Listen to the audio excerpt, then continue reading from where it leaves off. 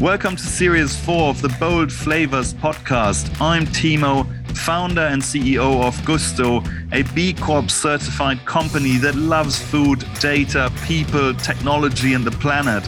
We are currently delivering millions of meals every single week, and our vision is to be the most loved way to eat dinner. Our purpose is to have positive impact on people and the planet. And each week here on Bold Flavors, I'll be talking to top company founders, CEOs, and business leaders about their journey so far, what makes them tick, and how they achieve what they're achieving. I am talking to Guy today. He's the founder of Snyk, a cybersecurity company focused on the 50 million developer community globally. After a few years in the Israeli army, Guy moved into the tech startup space. He then quickly started his first company, which got acquired after less than 2 years. Snyk, his second company, is now 7 years old, has 1,200 employees, and is valued at a crazy $10 billion, and he still loves what he does. In this episode, Guy and I will talk about his journey to founding two companies, his and Snyk's culture and values, and the shift from CTO to founder and CEO, and then getting a professionalized CEO in to run the company so that Guy can focus on product, vision, and strategy. Guy, obviously hugely fascinated by your journey building a, $10 billion valued company, such a fascinating space. But before we talk about it, I would love to hear about Israel, joining the IDF, spending 3 years in the military. How was that like? Sure. So I'm born and raised in Israel, and in Israel, Israeli service is mandatory. So 3 years is kind of the base for men, 2 years for women, and I actually spent 4.5 years in the army, in sort of the the technology parts, sort of more cyber parts of the army.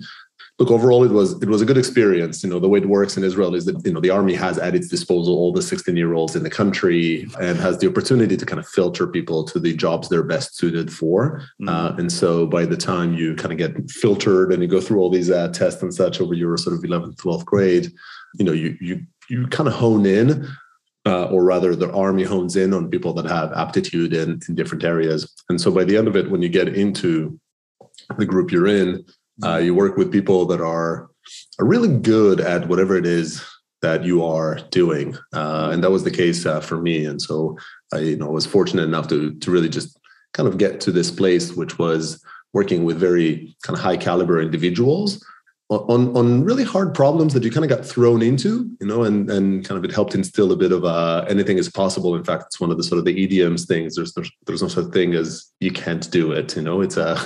It means you haven't figured out how to yet.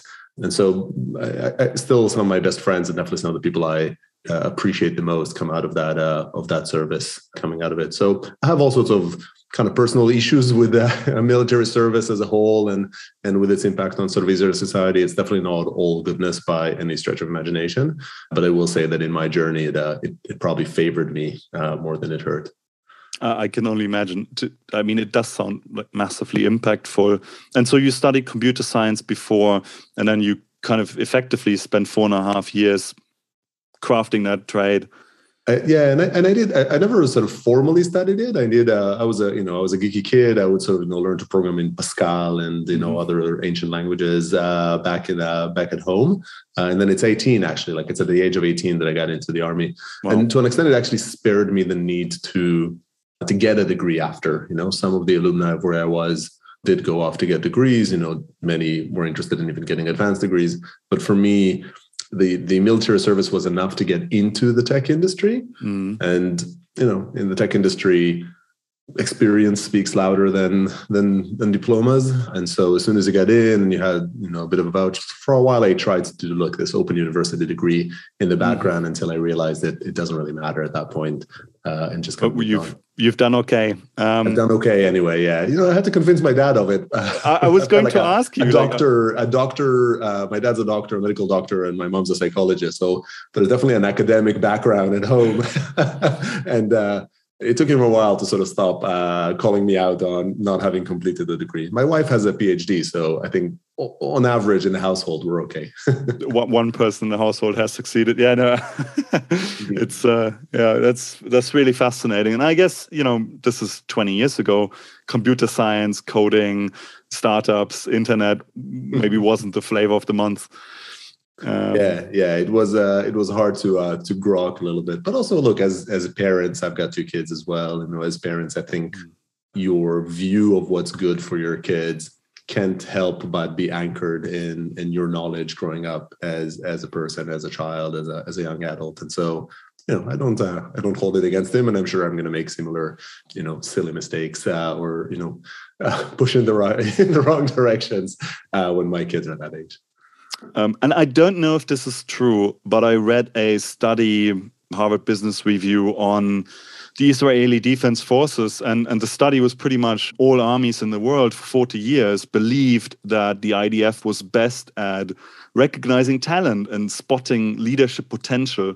And then 40 years later, somebody really smart realized that by telling somebody that they have potential, they are X% more likely to actually achieve. But it took a long time to realize that, but it was quite fascinating linked to it, to what you just said. And I think there's acknowledgement, but there's also just the surrounding. So when you put high potential individuals in a certain field, it's important to kind of distinguish that high potential is different for different tasks. Mm-hmm. And so I'm careful to not say that they find the best people, because it's not the best, it's the people that are best for a type of activity. And that could be commando units or the multitasking skills you need to be a pilot sort of a fighter jet.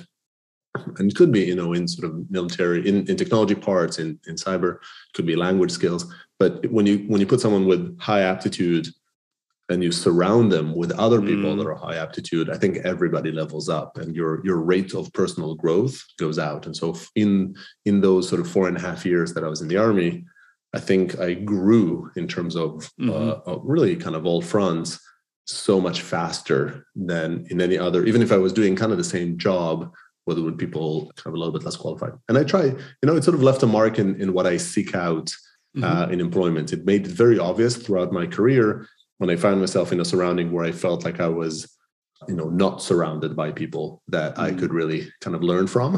And then I did what I could to change that, either change role or sort of change company at the time.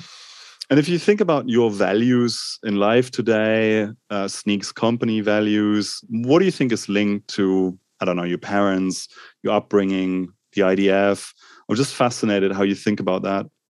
I think there's this saying that companies are created in the image of the founder, and so I think when you look at Snyk, I can see all sorts of examples of how it resembles what matters to me, and it's not by chance. It is clearly some of those were very intentional. And I will say Snyk is now 1,200 people. Wow. And to an extent, it outgrows you. It's like a kid. I really find myself relating to the analogy of a startup as a child, like including the adolescent phase, including the fact that it evolves and hopefully at some point it's better than you, and it sort of grows and it's definitely different. So I don't think it maybe represents me individually as much today, although many of these things are anchored. And so when I look at me, I think there's a bunch of things in my personality that have embedded in the culture of the company. So, I care deeply. So we have 4 values, and I can kind of map all 4 of them to my sort of traits, right? So one of those values is care deeply. And, I am that. I'm sort of a highly emotive person, anywhere from wanting everybody to like me to really caring about the mission and the things that I do and caring about the peers. And I'm not good at a 9-to-5 job. I can kind of go do the work and come back. And Snyk, very much is like that. You can't just sort of come and do the job and come back. You kind of need to, at the pace and the energy in the company, to sort of relate to it. The second is one team. And, that to me is more based on my work kind of history. So I worked at an Israeli company that got acquired by a Canadian company. And I moved over to Canada and lived there. And sort of the liaison a little bit between these 2 amazing teams that really didn't get along. There was so much of like us versus them between the teams. It was painful. It was painful to watch, and I was often in the middle.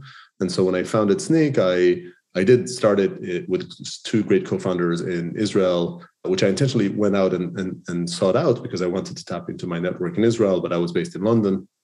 And so we started with these two locations, but I was very paranoid around around creating an us versus them mentality. And so we really worked hard to make sure that it's one team. We made rules like no team will be co-located. And so even when we were small, teams would be split between London and Tel Aviv, which we got a few remotes. Love that.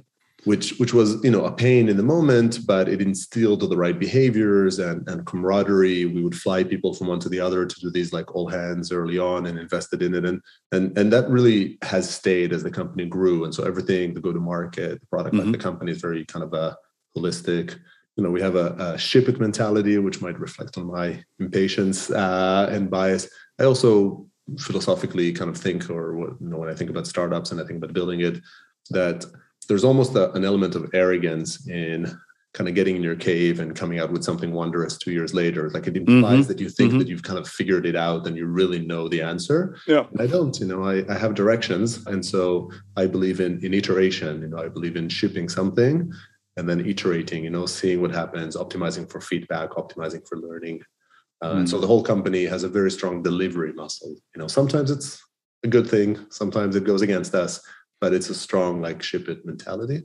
Yeah. And then we have a fourth value, which is it's called think bigger, which is it's a little bit more of a learning, a bit more aspirational. But I would also sort of say that when at some point when my first startup, so Snyk is my second startup, when my first startup was acquired, and I sat there and I was thinking about the next role that I had at Akamai, that was the CTO role opportunity there. And I was surprised at myself that I never thought I was one to sort of seek the next mountaintop. And it turned out I am. It turned out that I do look at it. And so I always look for some greater, some different, some impacted personal growth path. And so anyways, a bit of a ramble here, but I think each of these values I can tie to my personality and even more. I'm a talker. The company is very verbose, very communication. I intentionally kind of invest in that. So there's a bunch of those. I love it. Our values are dream, deliver, care. And so very, very similar. And then we have ownership principles. So each of the values is brought alive via ownership principles, 3. And so in total, there are 9 principles. And one of them is think big, obviously under dream. But I need to change it to think bigger. That's so much cooler. Love that idea. I love the sort of the hierarchy there, and I really like the dream methodology. Think bigger. We felt like it was a bit more playful, and actually it works really well in a conversation. It's like you have a conversation, you think about, think bigger. What is absolutely consider it copied? Yes, I know it's a great point. Thank you for sharing. And then so you mentioned you joined an Israeli tech company that then got acquired. So was that the first job after the military? Yeah, correct. So I was in the army during the bubble. And so I sort of saw all these high flying salaries come and then go. And I got out of the army, still got into a good, again, the sort of the kind of diploma of potential and the experience that I've had in the army helped me get a pretty good job right away as a software developer. So I built software. I was a developer. I over the years, and even back then, I think of myself as a good leader and a mediocre manager. I've never really felt like I really excel at being a manager. And it never fully drew me in. I think even as a leader, you succeed through people, but the act of actually managing and what's entailed in it is not something I'm terribly good at. And if I'm honest, it's not the thing that gives me the most energy. And so through the career, so I was a developer. I did some small dev. I led teams, but I didn't really try to move up the ranks of sort of management. And then this Canadian company acquired the Israeli company. It's a startup acquiring a startup. And I moved to Ottawa, Canada. And I moved there for a year. I couldn't place Ottawa on a map. When I moved, there was a bit of a bait and switch, some conversations of moving to Boston. So I moved for a year thinking we'll move to Boston with my my girlfriend and I kind of married before we moved. And then we kind of, as a couple moved, we ended up staying for 10 years in Canada. But that company got acquired by IBM. I moved from development to products management. So as I was trying things out, I moved around. In fact, there was a step in between. So I've always favored horizontal movement. Take a new project, try things out, because I didn't really I wanted to grow my impact, but I didn't want to grow management. I noted that I wanted to be a product manager, but there was no job available, product management, especially at the time. There weren't that many. There were very few product managers to engineers. And there was a job in tech sales available, dealt with more complex problems and such, because I was, came from development. I was proficient in the product. And so I took it. And for about 6 months, I was a sales engineer, which I found enlightening and also clarified to me that I do not want that job as a long-term job. But I felt like I learned a ton during that time. I traveled a ton during that time as well. And then a product management job came up, and I kind of seized it pretty quickly. And I'm happy I took that job. But again, it was also a clarification that it wasn't my career path. As I might have mentioned, like IBM acquired that startup. I continued as product management. At some point, I asked a mentor actually whether they think product management is a good path to CTO. I had in my mind that I want to be a CTO. I didn't really know what that means, but I kind of thought that that's what I want. And the advice I got from him back then was that the best way to become a CTO is to found a company and call yourself a CTO. And so that's what I did. Well, like, had you never considered founding a company until that point, or? It's a good question. Like I've always perceived myself as someone, ambitious, but almost like too rational to do it. It took me a little while to get to that leap of faith. And so that I had that advice that sort of sat in the back of my mind. But then what also happened was in IBM, I had a very comfortable job. So I went to product management. I didn't enjoy being a product manager in IBM. Too much process, not enough kind of at least in that group that I was in, not enough sort of forward thinking and kind of opportunity to lead. I was more of an innovation driven product manager. So I took this architect role, super flexible, well paid. I could do all sorts of cool projects.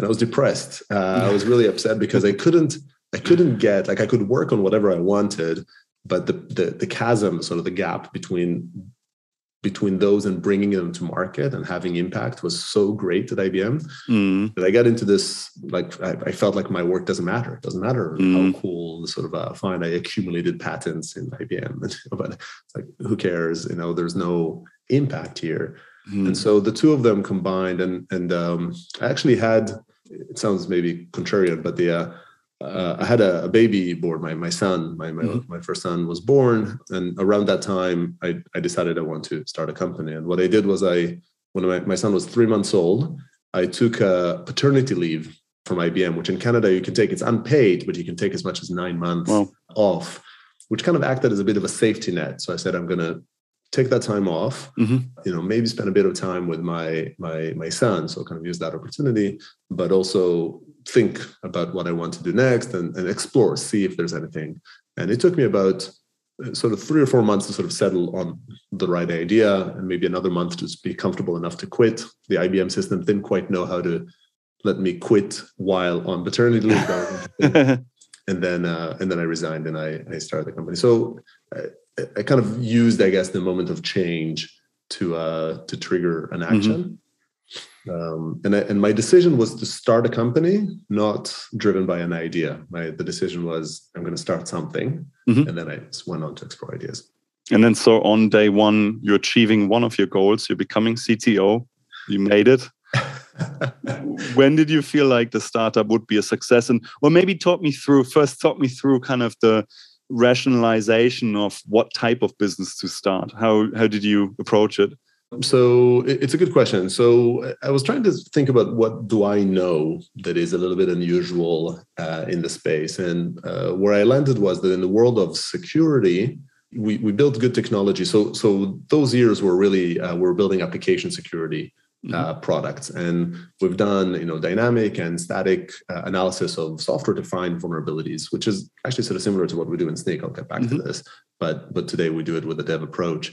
And so I felt like the state of the art in terms of analyzing applications and security was higher than it was elsewhere. And I tried to seek out where else would it be useful. And so I tried a bunch of places. Accessibility was one, but it felt like there was no revenue opportunity there. Quality and QA was another. And again, it kind of felt like it was really hard to build a successful business in that. And then performance. I ran into performance, which was a kind of a lively space at the time. I think New Relic was just coming out, and like the more modern kind of modes of measuring web performance. So making websites faster. And I felt like that was a place, and I was like the nerd in his cave, you know, and I kind of was in my room writing code for 6 months. I think I was just sort of, building those out, surveyed the market, found a few other companies that were doing things that were similar, started learning it. I had my would-be co-founder. I was kind of bouncing ideas off him, Mike, and he had founded Watchfire. He had founded the company the Canadian company that acquired that startup in the first place, and so eventually landed on this notion of making websites faster through this like inline compiler sits in between the browser and your website and kind of modifies the page to make it functionally equivalent but faster. And I got going, and basically so that's how I landed on that idea. For the first 5 or 6 months, I was just coding. It was mostly me writing code. I went to a bunch of people that I knew, tried to kind of recruit them. Generally, most of them said no. It even became a bit of a joke in some of the sort of the old kind of stomping grounds in which, like, okay, who hasn't been asked by a guy to come join? Fortunately, managed to get a couple of good people. Notably, when Mike joined. When he was sort of officially convinced and kind of came over and joined me as a co-founder and CEO, I was CTO. I think that was a big vote of confidence that sort of helped draw people in. So at the beginning, it's hard. It's doubly hard when you've moved away from where most of my network was in Israel. But because of the scars I just had, I didn't want to be in Ottawa, Canada, and hire people in Israel. Definitely not to start. There's a bunch of things that we did that I would do differently back then. But what we did correctly, the product was still pretty hidden, but we tried to make the company public very quickly. So for instance, the solution made websites faster. And early on, we basically put a web page in which you can put your email and your URL, and we would send you a before and after report showing your site and how much faster we can do it.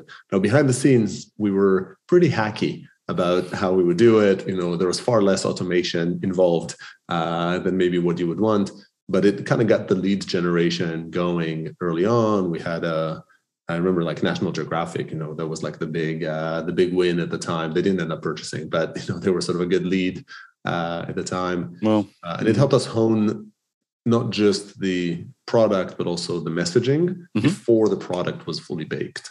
And then, we built those out. We also took a firm partnership approach. So the technology was split such that the agent that sat in the line of fire was very lightweight. And then there was like a smarter system working asynchronously in the background. And that made it very easy to connect it to all sorts of content delivery networks like Akamai and others, and to load balancers, ADCs, application delivery controllers. And so we built a whole bunch of partnerships with them. And so those partnerships fairly quickly evolved into acquisition conversations. In the process, we raised $1 million, and then we had a convertible note for another $1 million because there was so much demand. And it's those numbers sound kind of almost funny. Well, I mean, I think you raised almost $1 billion for Sneak, but I'm still sure that the 1 million back then mattered more psychologically. I think it was a big deal to kind of get it. We ended up getting acquired when we were only 13 people. I'm happy that we didn't raise it. I think when you raise money, you reduce optionality. And so when you really have a lot of unknowns, raising less is kind of helps keep you in the game, give you options. And so Akamai acquired us. It was like a bittersweet moment. On one hand, we barely got started, and yet right away we got acquired. On the other hand, can I just point out the point you just made, because it's a fascinating one. Presumably what you mean is you're at ideation stage, then you raise money behind an idea, and therefore you're kind of forced down a path and you have to pursue the idea. Is that kind of what you alluded to? Yeah, I think at any phase that you're doing it, then you need funding. The whole notion of venture is that you are getting money before you've delivered results so that you can explore the next phase faster. So in the beginning, when you're ideating, people could already raise money to ideate. But typically they would have done most of that ahead of time, unless they're sort of quite accomplished and people would invest in them without an idea. But then once you have an idea, you're exploring how to bring it to market. You're building the product, you're trying it out, and you need to raise money for that because you need to hire people, you need to grow it. But I think it's important to understand what is it that you're trying to learn with this sort of tranche of cash, because while you have a theory, that theory might not hold. And so people, when they think about raising money, they think about dilution, they think about the dynamics with investors, they think about all these things, which are important. But I feel like the primary thing you lose when you raise money is optionality. You lose every time you anchor your valuation at a higher point, you need to go further because before you can choose to either bail or sell or raise the next funds. And so to me, every time you raise money, the key question should be sort of looking at yourself in the mirror and saying, are you ready to stay signed up to this journey of growing the company for another X years, right? Is that right? Are you confident that that's what you want to do? And then on top of that, yes, you should think about dilution and all of that, but really it's around options. Love the point. Degrees of freedom, being able to double loop towards the ideation phase. Yeah, really, really powerful point. Yeah, exactly. The other related point that I would say is that I think another maybe different view that I have would be the worst case scenario for me, and I think for most companies, is not to crash and burn.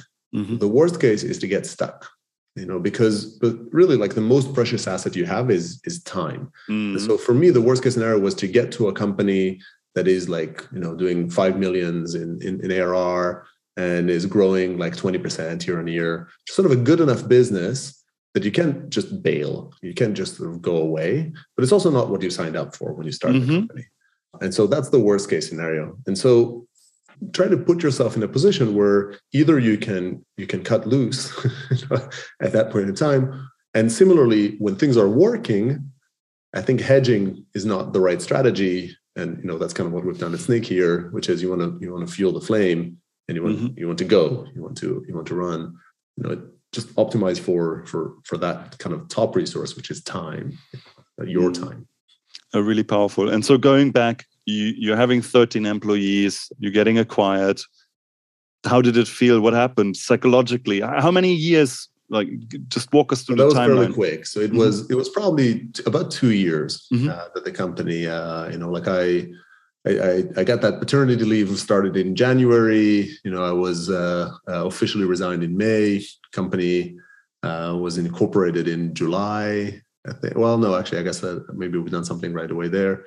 And then, we fundraised in September, and in the following January, we were acquired, or February, we got acquired. So like not 4 months after, but rather, and so, call it 16 months from fundraise to acquisition. Wow. And about 2 years from kind of the start of the company. And did you pop the champagne bottle, you celebrated, or did you feel empty and, you felt like, I didn't unlock the full potential of this vision, or like, emotionally must have been fascinating. So it's an interesting moment. So I was very happy at the moment. First of all, we were fortunate to have several bidders for the company, which helped raise the number a bit, but also forced me to have conviction around where do myself and the product and the team should go.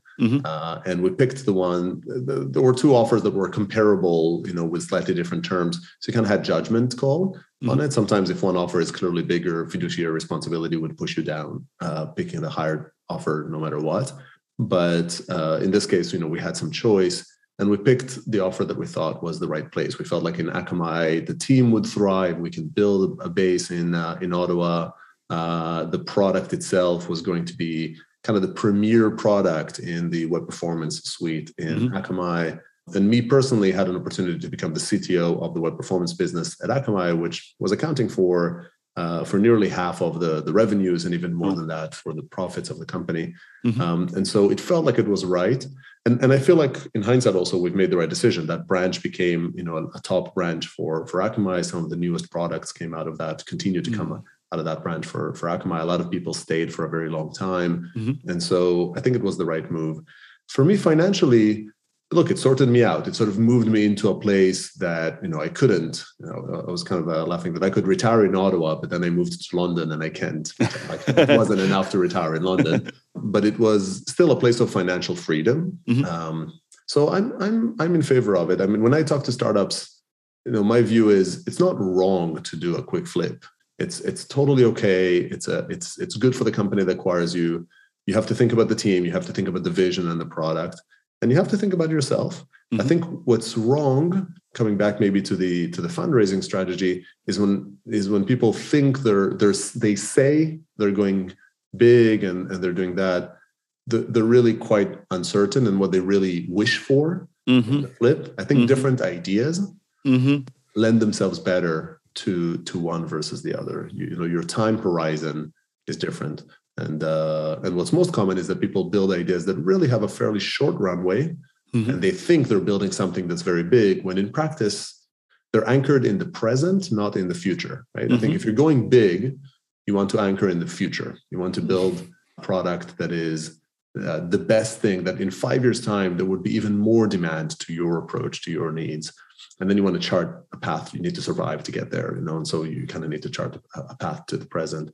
If you're looking to make a quick flip, then it's more that you need to, a friend uses the phrase, swim ahead of the sharks. You can look at big companies, you can find features or capabilities that are obvious that they need to have, but they're big and they're slow. And so you can build that ahead of them, and then they can acquire you. And you take more of a partnership approach, so they're close to you and they like you. And I don't think that's flawed. It's just a different strategy. Completely fair point, yeah. And so you made money. You could retire, not in London, but anywhere else. What was next then? How did you do? I guess, and also, what was the mental model to decide what's next? Yeah. So I generally, I'm not very good at being comfortable. When I'm comfortable, I quickly change that. I think that when you're comfortable, you're not growing. And I like growing, learning. And so I got actually a great growth opportunity in Akamai. Akamai is a big company. I have all sorts of criticism, but there's a lot to like. A lot of smart people around. Talk about people that I can learn from in the exec team of the web performance business unit, especially. And so my next 3 or so years, 3.5 years, were at Akamai as CTO for the web performance business. Well, after about 6 months, I moved to that role. And it was really, really interesting, tried to acquire a couple of companies over there and, be part of some acquisitions that actually took place. Started doing some angel investing. So really that period was a lot of growth of larger scale operations, mobilizing organizations, understanding innovation problems at scale. At IBM, I was, I think, more of a small pawn. I couldn't really see many of these things. And so I think they were very educational. I moved with Akamai. The family moved to London as a test drive and eventually decided to stay to kind of boost the business in EMEA. And at the end, there was still a bit of a thought moment at the end of 3 years, which was a financial point in time and also logical that, got me thinking. We also had moved to London. And so we had to decide whether we're staying or not. And I got the itch to do another startup. And so once again, it wasn't a decision about one idea or the other. I initially said I'm going to take a year off. When I decided to resign in January, I said I'm going to take a year off. By March, when I actually resigned, I was kind of waiting for the right kind of opportunity. I said, I'm going to take 6 months off. It's going to be great. And then I had a 4-month notice period because of the terms in the acquisition and things like that. And so I officially was out something like July 1st, and I incorporated July 9th.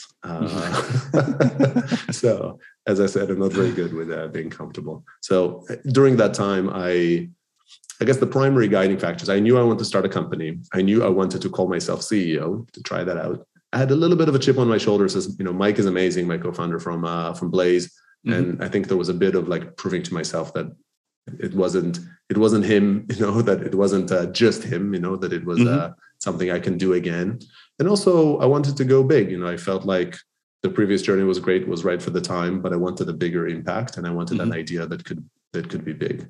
And so I explored a bunch of ideas and eventually landed on developer security and this notion of taking some of my learning from the web performance experience at Akamai and seeing how DevOps tools work to my previous stomping grounds of security, where we always had this aspiration of getting developers to build security into their kind of daily lives, daily work. and failed. Like we succeeded financially, but we can actually get developers to embrace it.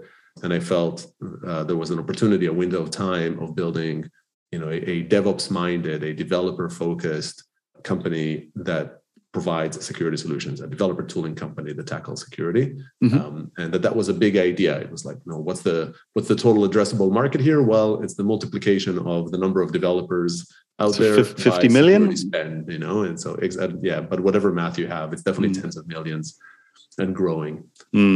So big aspiration. Come into it with like huge, either with the willingness to crash and burn, and went in, maybe a bit of a missed opportunity, maybe to take some time off, but that was what happened. And so did you tell yourself, look, I give myself, I don't know, 18 months, or I need to achieve XYZ milestone to prove that this is actually a viable business? Well, how did it feel? Because this time you're much more comfortable. The first time you're going from high paycheck to no paycheck, huge motivation. This one is psychologically different. So how did that feel? So it definitely felt more confident. I felt like I knew what I was doing a lot more. It was also very evident in the fundraising. I had been angel investing with some co-investors. I really like Boldstart, which is a seed stage investor from New York. They invested in, there were sort of a small check in Blaze before, and they led. But also they led Snyk's seed round. But also I've sort of seen them around. So the history has made it easy to fundraise. It made it easier to hire, and gave me more confidence in knowing what is it that I'm building. I think the primary, I don't know that we gave like a timeline. I think I just had a lot of confidence that I can do it. I maybe false, maybe right, but probably the key decision that was made, beyond what I mentioned around opening a branch in Israel, but sort of investing in making sure that it's one team, was to really be tunnel vision focused on getting developers. So that was a phrase that I was saying back then, which is, nothing is easy in startup world, but generally in the world of security, getting to revenue is relatively easy, or like many people achieve it. The real hard problem is getting to developers, is actually demonstrating the developers will embrace a security solution if you build the right company, if you build the right tools. And so we were laser focused on that in the language, in the branding, in the color scheme of the website, in the alignment with investors and talking to them. We weren't chasing revenue at all. We were really seeking out and getting developers to embrace it. And sorry, just for everyone listening, the point you're making is, cybersecurity budgets are huge and somebody will feed you anyways. And is that kind of why it's easy to get the revenue? Yeah, and I don't want to misrepresent. It's not easy to get to revenue in security, but relatively speaking, especially if you're experienced and you're in the space, you're tackling a problem you know is a problem, then security budgets are high. A lot of investors have these CISO networks that can get you in front of them. Security is nebulous. It doesn't really. It's very hard to quantify a bunch of things, and so there's just, like it or not, there's a lot of room for opinion and subjective assessments. In fact, it's one of the things I don't like about security. And so sometimes if you get the right authorities, the right credentials on it, it's easier to get the first. Over time, to grow a security company, you need a good product, you need kind of good skills. But getting those first checks, relatively compared to other industries. For instance, if I compare to DevTools, in DevTools, it is relatively easy to get a bunch of developers, of the many, many out there that like what you're doing, and you could get to thousands, tens of thousands, hundreds of thousands of developers to be adopting your tool. But it's oftentimes very, very hard to get them to pay. So security is flipped. And I guess if I fast forward a little bit, Snyk's goal was to say, well, let's do the thing that is easy in DevLand and hard in security. And then once we nail that, let's actually layer on what is a little easier in security and connect the worlds. And today, with the bottom-up motion and sort of this product-led approach of getting developers onto the Snyk platform, fueled by the kind of revenue opportunity and kind of business criticality of security, that it just keeps on growing. Along with, I'd like to think, good product execution and an actual good offering that does the job right, and a company you want to work with, those kind of end up as like a double propeller, right? As sort of as two tailwinds that combine to fuel our somewhat silly growth rate. So And in what stage did you realize, wow, this is actually taking off? So there's a very clear point, actually. So Snyk, for the first 2 years into Snyk's existence, we had tens of thousands of developers. I think it was tens of thousands using the product, and we had 100,000 in annual recurring revenue. And that's not awesome. If you're sort of doing the math, in a SaaS business, 2 years in, millions of dollars down, 100,000 in revenue is not great. But really around that time, the curve started heating. And in practice, what happened was during the first year, we've succeeded in the thing that we really kind of set our attention to, which is breaking through to developers. And we really tuned the company around that. But we had the false assumption that developers will actually pay for that product, which was a very classic dev tooling pitfall. Today, they're actually starting to pay. We have a team edition and all that. There's actually I think this is changing, but 6+ years ago, that was not the case. And so we had to figure out how do we stay true to the developer, but expand to also satisfy the needs of security people, which we were successful at getting conversations with security people because of the promise of developer adoption. But we didn't have what they needed from us. We didn't have enough breadth of support. We didn't have enough some of their specific needs like governance and such. So we had to evolve those capabilities. I think this is a repeatable learning when you talk about when your user differs from your buyer. And so I think when you're doing a bottom-up motion, then really you are catering to the user. That's the whole idea, is that you get the user bought into the product and they're loving it. But if they're not your buyer, then you need to also understand what are the needs of the buyer from the product. Even if they're not the primary user, they're probably using the product to an extent. What do they need to actually justify a purchase? And then subsequently, or maybe in parallel, you need to figure out the journey from the user to the buyer, which we do both through the company, get the developer to get us the security person, and through outbound. And so the first year was really around getting the developers, getting the users. And then the second year was around also cracking the needs of the buyer. And once we got both right, the hypergrowth started. And before we go into that, so you are CEO. Did you have this chip on your shoulders? I have to be like Mike. What would Mike do? Or, at what stage did you feel like I'm Guy, I'm the CEO, this is me being authentic? Or, how did you think about being a CEO?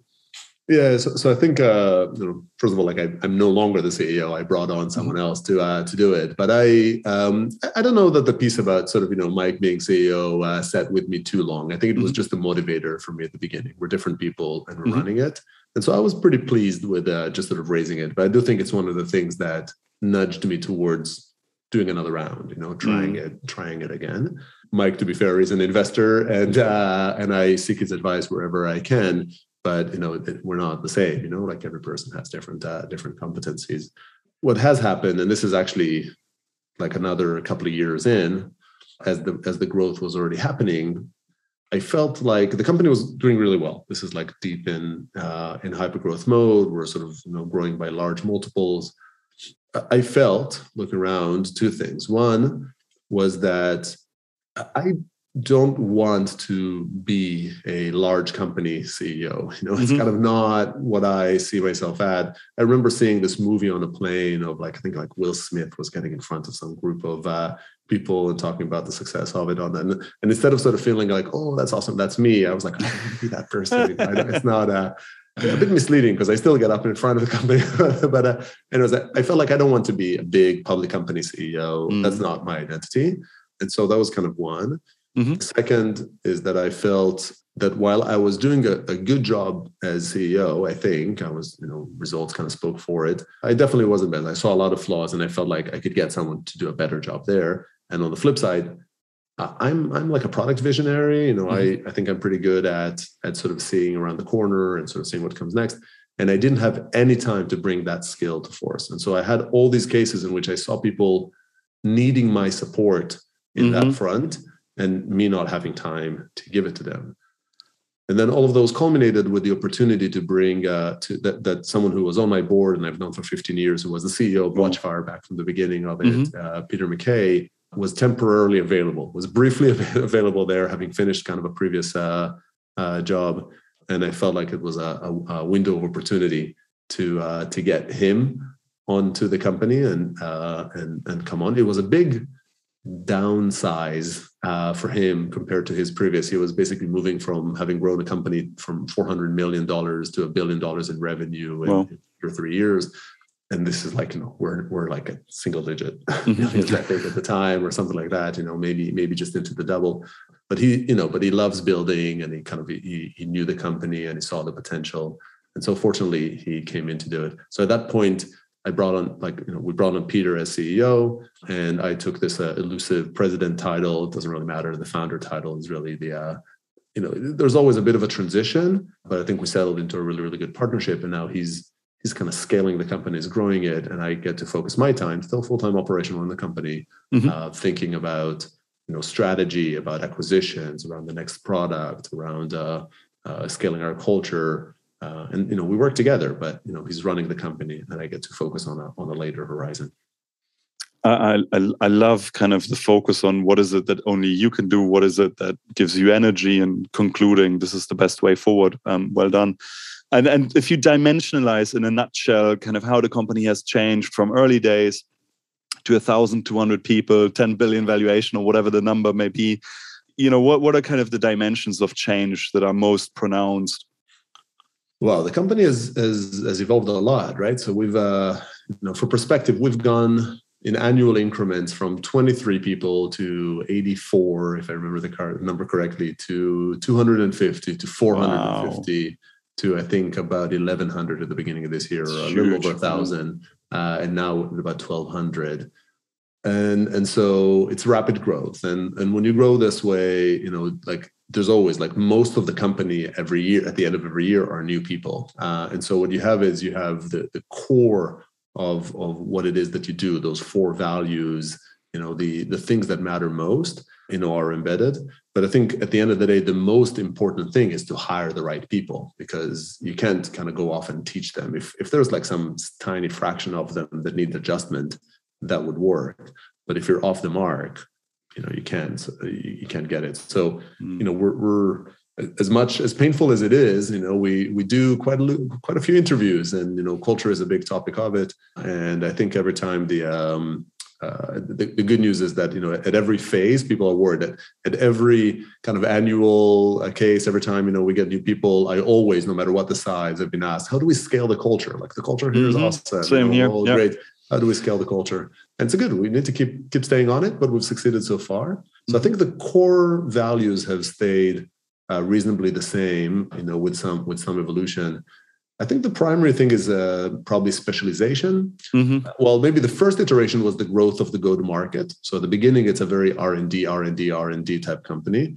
Over time, the company has a big and then bigger component that needs to bring the goodness to the world. And so you need more people out there servicing, getting to customers, getting deals done, servicing those customers.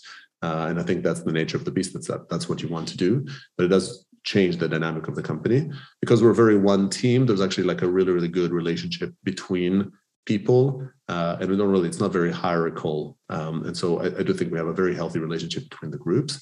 And then, within the teams, every individual job now becomes of a sufficient scale that you now need specialists. Anywhere from at the beginning, someone is just doing marketing, and then you need demand gen specialists. And then within demand gen, you need events, and then you have specialists in ads, and then you have specialists in SEO. Similarly, in the R&D side, you have people that specialize on specific areas. And then I think the phase that we're in right now, over the last year or two, a lot of it is around scale.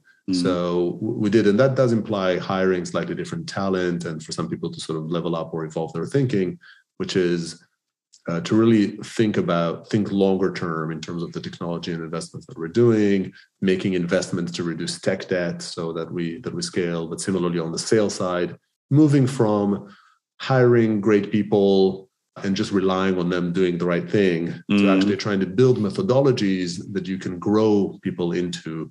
And in turn, that allows you to hire more junior people, which also helps you tap into more diverse backgrounds and build them and grow them into it. So this notion of scale, we call it building the platform you can build on is a big emphasis these days. And I don't think we've totally neglected it before, but I think at different points, at the beginning, it's around finding the fit. Later, there's a lot of hustle around just sort of scaling it and brute forcing through it as the waves of demand arrive.